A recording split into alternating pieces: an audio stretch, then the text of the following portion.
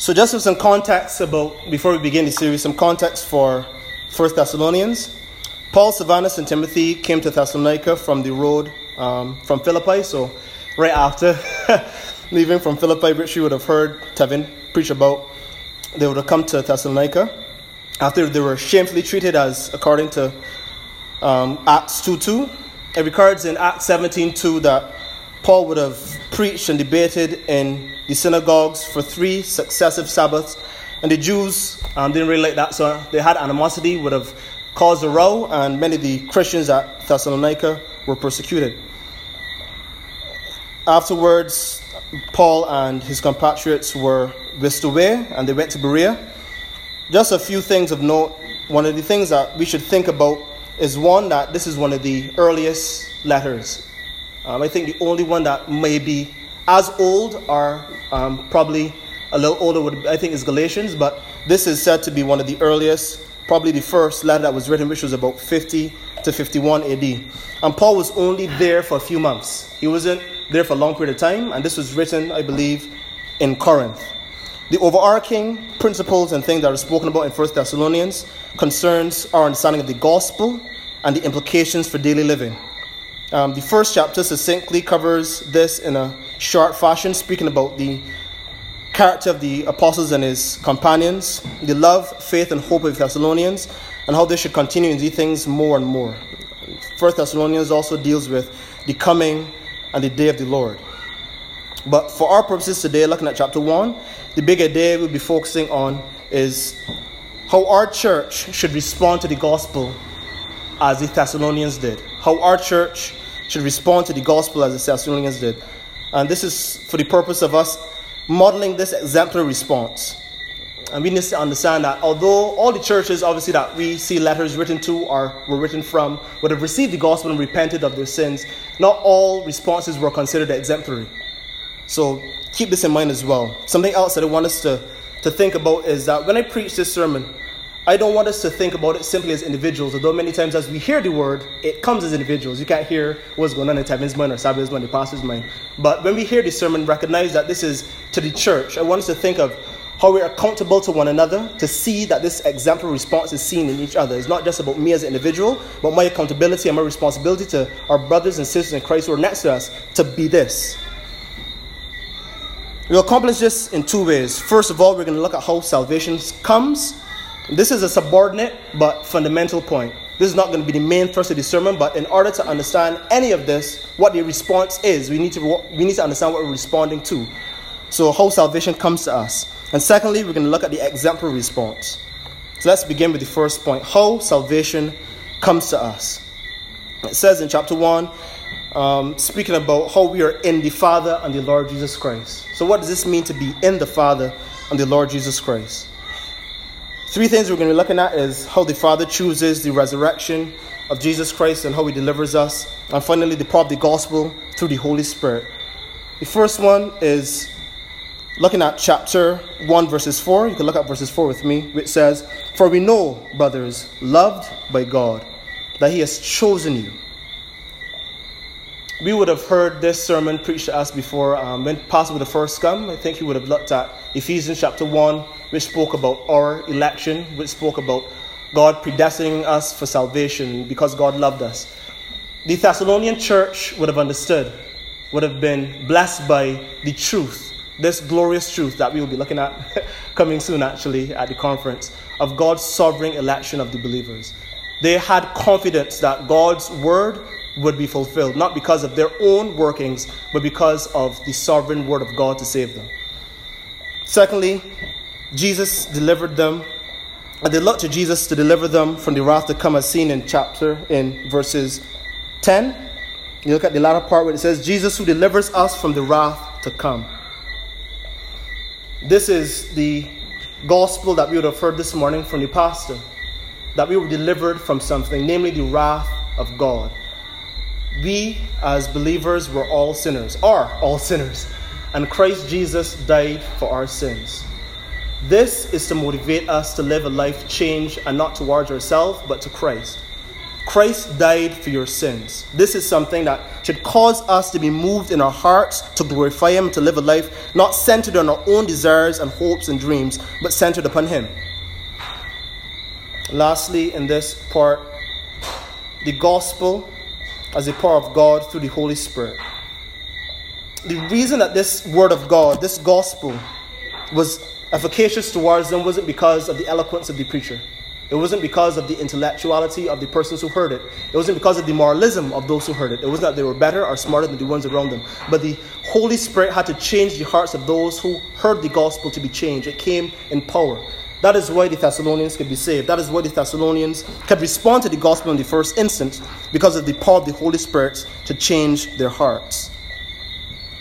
I don't want to belabor this point because, as I said, it's a subordinate.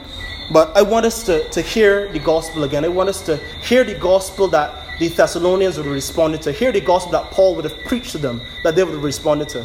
That they are sinners in the hands of a wrathful God, as it were, according to Edwards.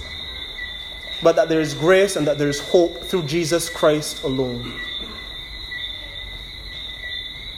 I'm not sure what comes to mind in your hearts when you hear it, because many of us here profess to be Christians or believe ourselves to be saved, but we often forget the gospel. Is it contrition that we feel? Is it a brokenness in our hearts forgetting the gospel?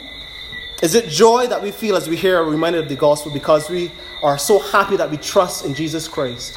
For the believers who may not have forgotten but who are holding on, is it strength that you receive when you hear about Jesus Christ and what he has done for you? Is this what it is that you respond when you have a feeling? Because we should have some sort of response in our hearts when we hear the gospel. So often we hear it because it's so normative in our daily lives, hopefully, or that we hear an exposition of the word of God here every Sunday that it may come dull or numb to it.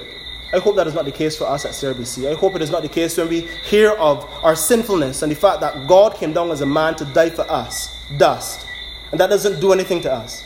I hope that that is not the state that we're in today, and if it is, that God would move powerfully in our hearts even right now.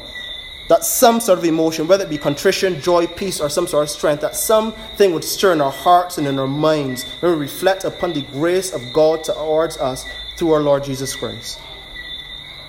This is the gospel.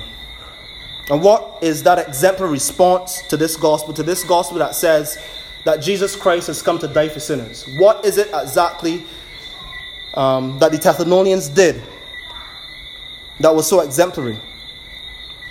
He spoke about their work of faith, their labor of love, and their steadfastness of hope.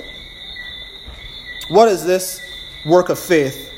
Just for clarity and theological accuracy, we understand that faith is not a work that is meritorious, which is to say that just because you have faith, God is not obliged to save you. It is not a case where it is another work that if you check it off, then God would allow you to be regenerate and then you will be saved. So just to distinguish that from thinking of it as a work, although we understand that it is not a work to merit us salvation, as it is not a work that we do that God says, well, you did this, so now I would save you. We still need to understand that the reason why Paul could have commended them for their work of faith is because they did exert something. They did do something that was exemplary. They did do something that was worthy of commendation. So though we understand it's not a work that saves us, there is something that we must do that should be seen by others, that is something to be said, well, that is a good thing. Labor of love. Faith works by love. Now this, we would have heard about, filial, eros, yeah, so looking at the theologians out there, eros and agape. The word agape was used here. I think we'd have done a study on this before, but agape is an everlasting love. It is a love that is received first by God. The only person in the Bible that is spoken of that gives love in and of himself is God. Everybody else responds to something. The only person that gives love in a manner that is not for anything besides what is within themselves is God. We all are responsive. So this is the type of love that the Thessalonians had, a responsive love towards God. And lastly, steadfast patience or hope. This is not a passive acquiescence, but an active manly endurance, a confident expectation, not an unfounded optimism. The type of hope that the Thessalonians had was not just, shut your eyes and hoping for the best, a credulity that many people equate to the type of hope that Christians have. We have an enduring hope, a hope that is reflected in the way that we live. And we're going to get to that later on. I'm going through these seemingly quickly, but I can get to the application of what it looks like a little later. But just to give a definition of these things, if we were supposed to look at all three of them together, Leon Morris speaks about how all of these things could basically look at it as the whole of the Christian life. The faith that we have, the love that we have, the type of hope that we have. This just encompasses the whole of the Christian life. Now this is me, so you could quote this. Having put faith in the gospel, that faith is mobilized by love and is directed, and its direction is guided by and oriented toward our hope of eternal life and union with Christ. I'm going to repeat that again. Having put faith in the gospel, that faith is mobilized by love, and its direction is guided by and oriented toward our hope of eternal life and union with Christ. So what does this look like exactly? What examples in this passage we were given of the exemplary response, this labor of love, this work of faith, this steadfast hope? I'm going to go in the same pattern that Paul did in this. I'm going to use the same pattern that he used, and in doing the study and thinking about how we should do it, I found that it was done well. Like, we can get to that now. I'm excited about it. So the first thing that we see in verses 6, we see how he spoke about how they were imitators of him and of the Lord Jesus Christ. And you became imitators of us, being Paul, Silvanus, and Timothy, and of the Lord, for you received the word in much affliction. And within the very context here, the focal point was affliction. They imitated Paul and his compatriots in that when they were afflicted, they did so joyfully. They reflected the Lord in that they were able to endure affliction in a joyful way. Now, we in Barbados currently, by God's grace, have not been in a position like the Thessalonian church or like many of our brothers and sisters currently in modern day, probably in the East, who suffer serious physical persecution and harm. But there is a lot of social capital there's a lot of social capital that we no longer have because we are Christians in the West now. Once before, being a Christian was normative, and that was something that everybody looked towards, and it was a nice thing. We are coming to a place where social ostracization and marginalization, which we currently do suffer in the West, is not going to be the only thing that we suffer. We can see like places in Norway and other places where people's children are being taken away because of so-called Christian radicalization. So we currently don't deal with this, but we need to be mindful of our brothers and sisters who do deal with it, and in our own hearts. When we suffer something at work for our Christianity, like being honest, which is something that we do suffer from, whether it be not wanting to point out or being fearful of pointing out the issues or the handedness of our co-workers, or when it is that we ourselves may sometimes want to fall to it because of the environment. So we do have at CRBC the opportunity to reflect this as the Thessalonian church did, to be joyful in our afflictions. We have relationships with our families, even amongst ourselves, that sometimes are not the nicest. We have experiences with people that could cause us to be resentful, to be impatient, and to not reflect the type of joy that is necessary for us to have this exemplary response that the Thessalonians did. So I want us to think of our own lives. Obviously, we may not be able to relate to the Thessalonians in the sense that we don't know what it is to be burned by the stake or to be, put out of our homes. But when it is that we do, in a lesser sense, receive some type of affliction, that we should be joyful. That we should not be a murmuring people. We shouldn't be a people that is marked by complaining, that is marked by pointing at others and always mumbling. We should be marked by joy and peace. And that should be seen among us in this church, that whether there be an affliction outside the church or within the church, that we have a joy and a peace and a grace about us, that others can say, this is something that is commendable. Something else that is not directly found in this particular text, but in the book as a whole, is the love for one another. And this is another way that we can reflect and or imitate Paul and the Lord Jesus Christ, which is the love for the church. We need to love one another, brothers. We need to have a distinct love for one another. It is something that even, I think, in the epistle that John would have written, is a mark of what a believer is. One of the ways in which we mark ourselves as a believer is by the love that we have for the saints. So, similitude, we at CRBC should seek to give some priority to the church. That when we think of our brothers and sisters, this isn't a priority that is 7th or 8th or 10th. But actively, as we think about giving our time, giving our money, giving our emotional energy to, because having relationships and loving people is a tough emotional business, but that our brothers and sisters would take some priority in it. And I want to come back to the gospel again. This is not simply motivated because we know that it is right to do, but remember the gospel. Remember what was done for you. Remember that Jesus Christ loved you enough to die on the cross. This should be motivation enough to love somebody else. We need to be stirred in our hearts to love one another, brothers and sisters. We need to be stirred in our hearts to do this. I want to remind us as well, as seen in verses 7, that all this was done not from a church that was considered mature, or when I say mature, rather considered old. It was not as if Paul was there for months and this was 10 years after that they were being given this commendation. He was there a few months, and yet these people still responded in a manner that was commendable. And this is perfect for our church because we were only here for a year and a month. This should be an encouragement to us. Although we are a young church, although we have only been here for a short period of time, although most of us in here are very young, actually, it doesn't exempt us from the ability to live lives that reflect this exemplary response. We have no excuse. And why I thought that the context of this book, having been written earliest, is to understand that they were in a position that we are simply not in. They did not have a whole set of epistles circulating at that point to read and to be encouraged by. They were the one that people were being encouraged by. So how much more us that have the whole all 66 books, every epistle. We have every single resource necessary. And with all the information out there that we can have for theological clarity, all the creeds and synods and everything that was done in church history, all the suffering that was had by our brothers and sisters in the past, we at CRBC have no excuse not to have the ability to respond in the gospel in a powerful way in Barbados, to reflect such a response that could impact the ones around us. Let's read from 7. It says, "So that you became an example to all the believers in Macedonia and Achaia. For not only has the word of the Lord sounded forth from you in Macedonia and Achaia, but your faith in God has gone forth everywhere, so that we need not say anything."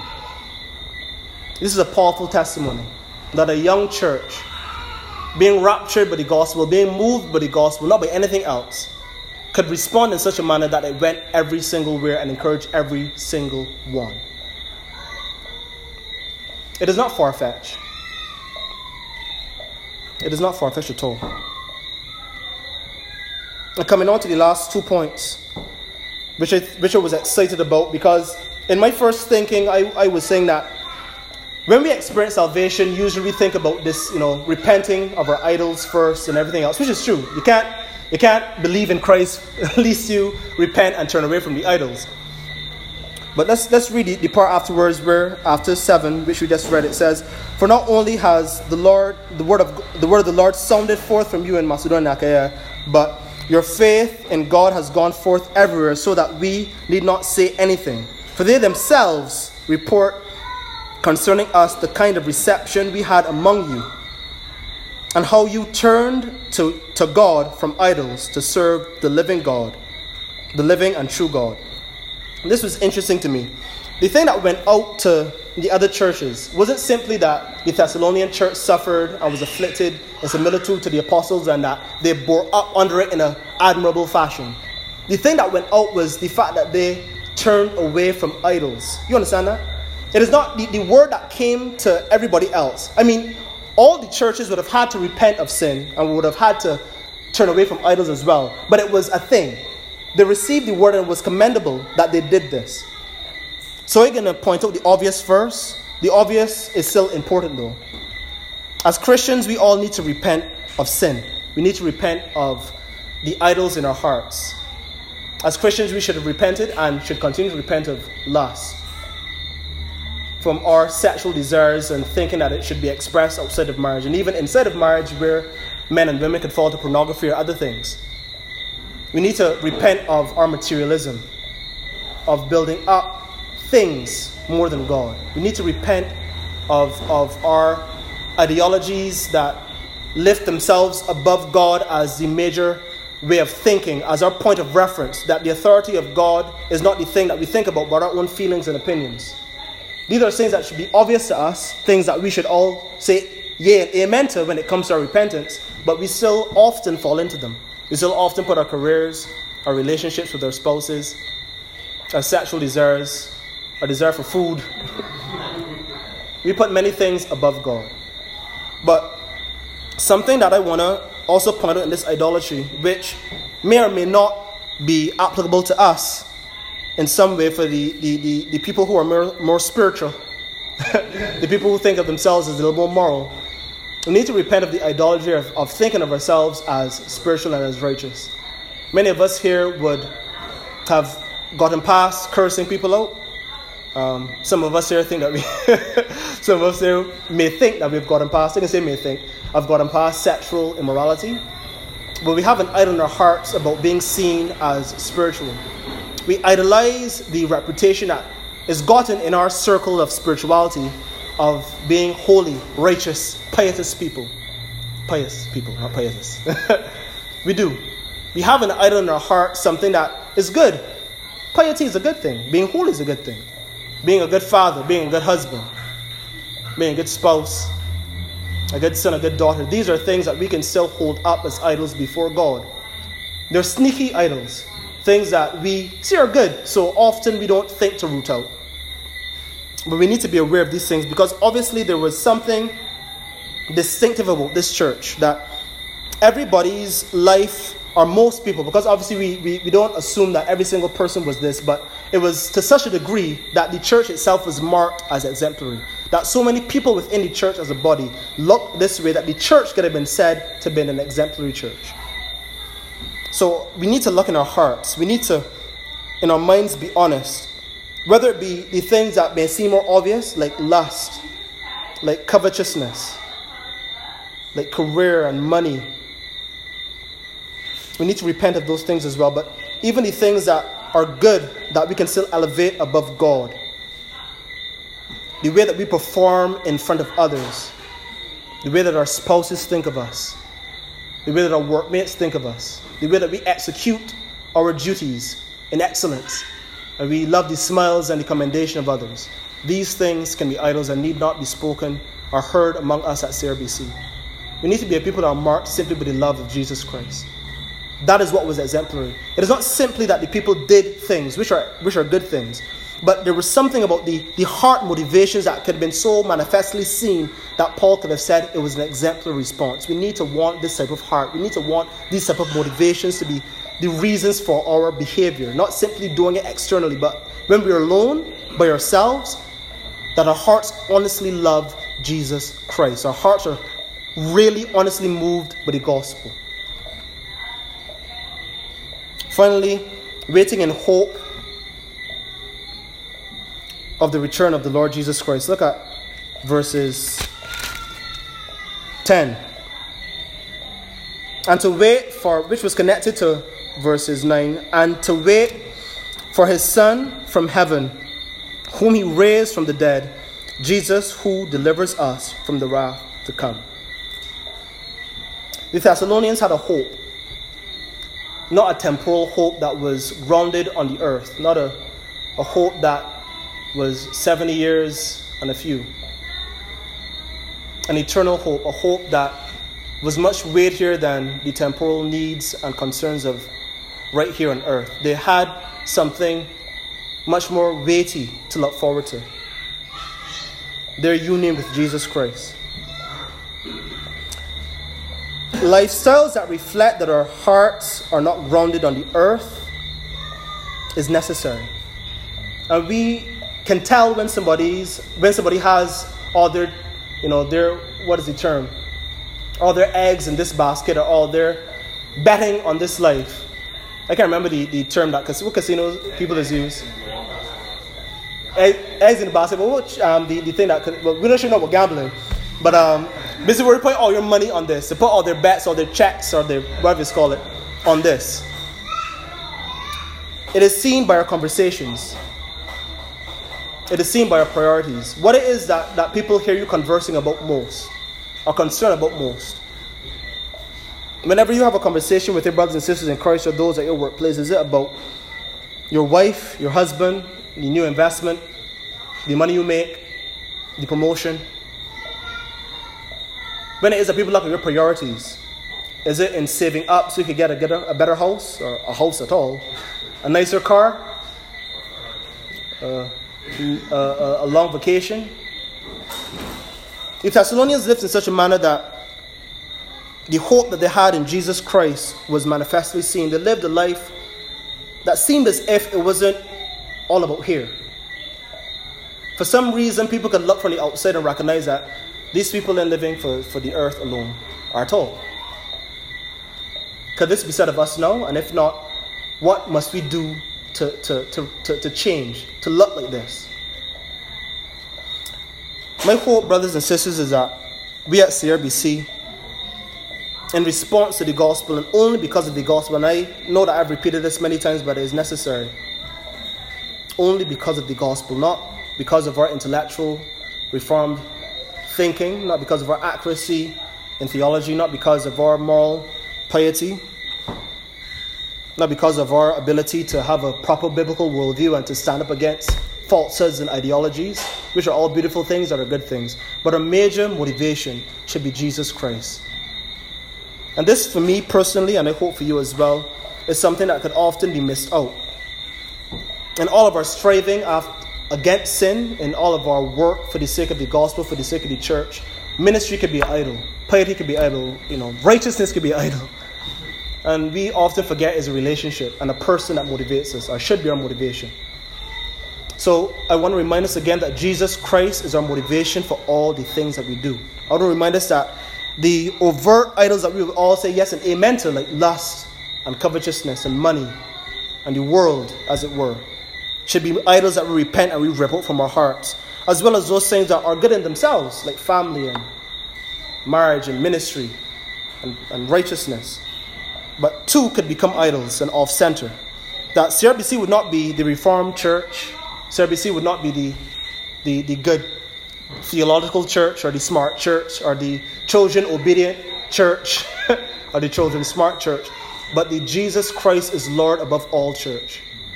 And that because of this, our lifestyle reflect in our prioritizing the gospel work and ministry, prioritizing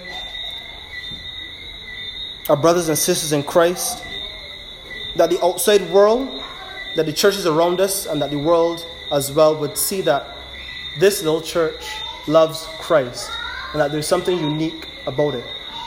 A change that would be so great to see in Barbados. Not saying that there are not any other churches out there. Of course there are. We pray for them often.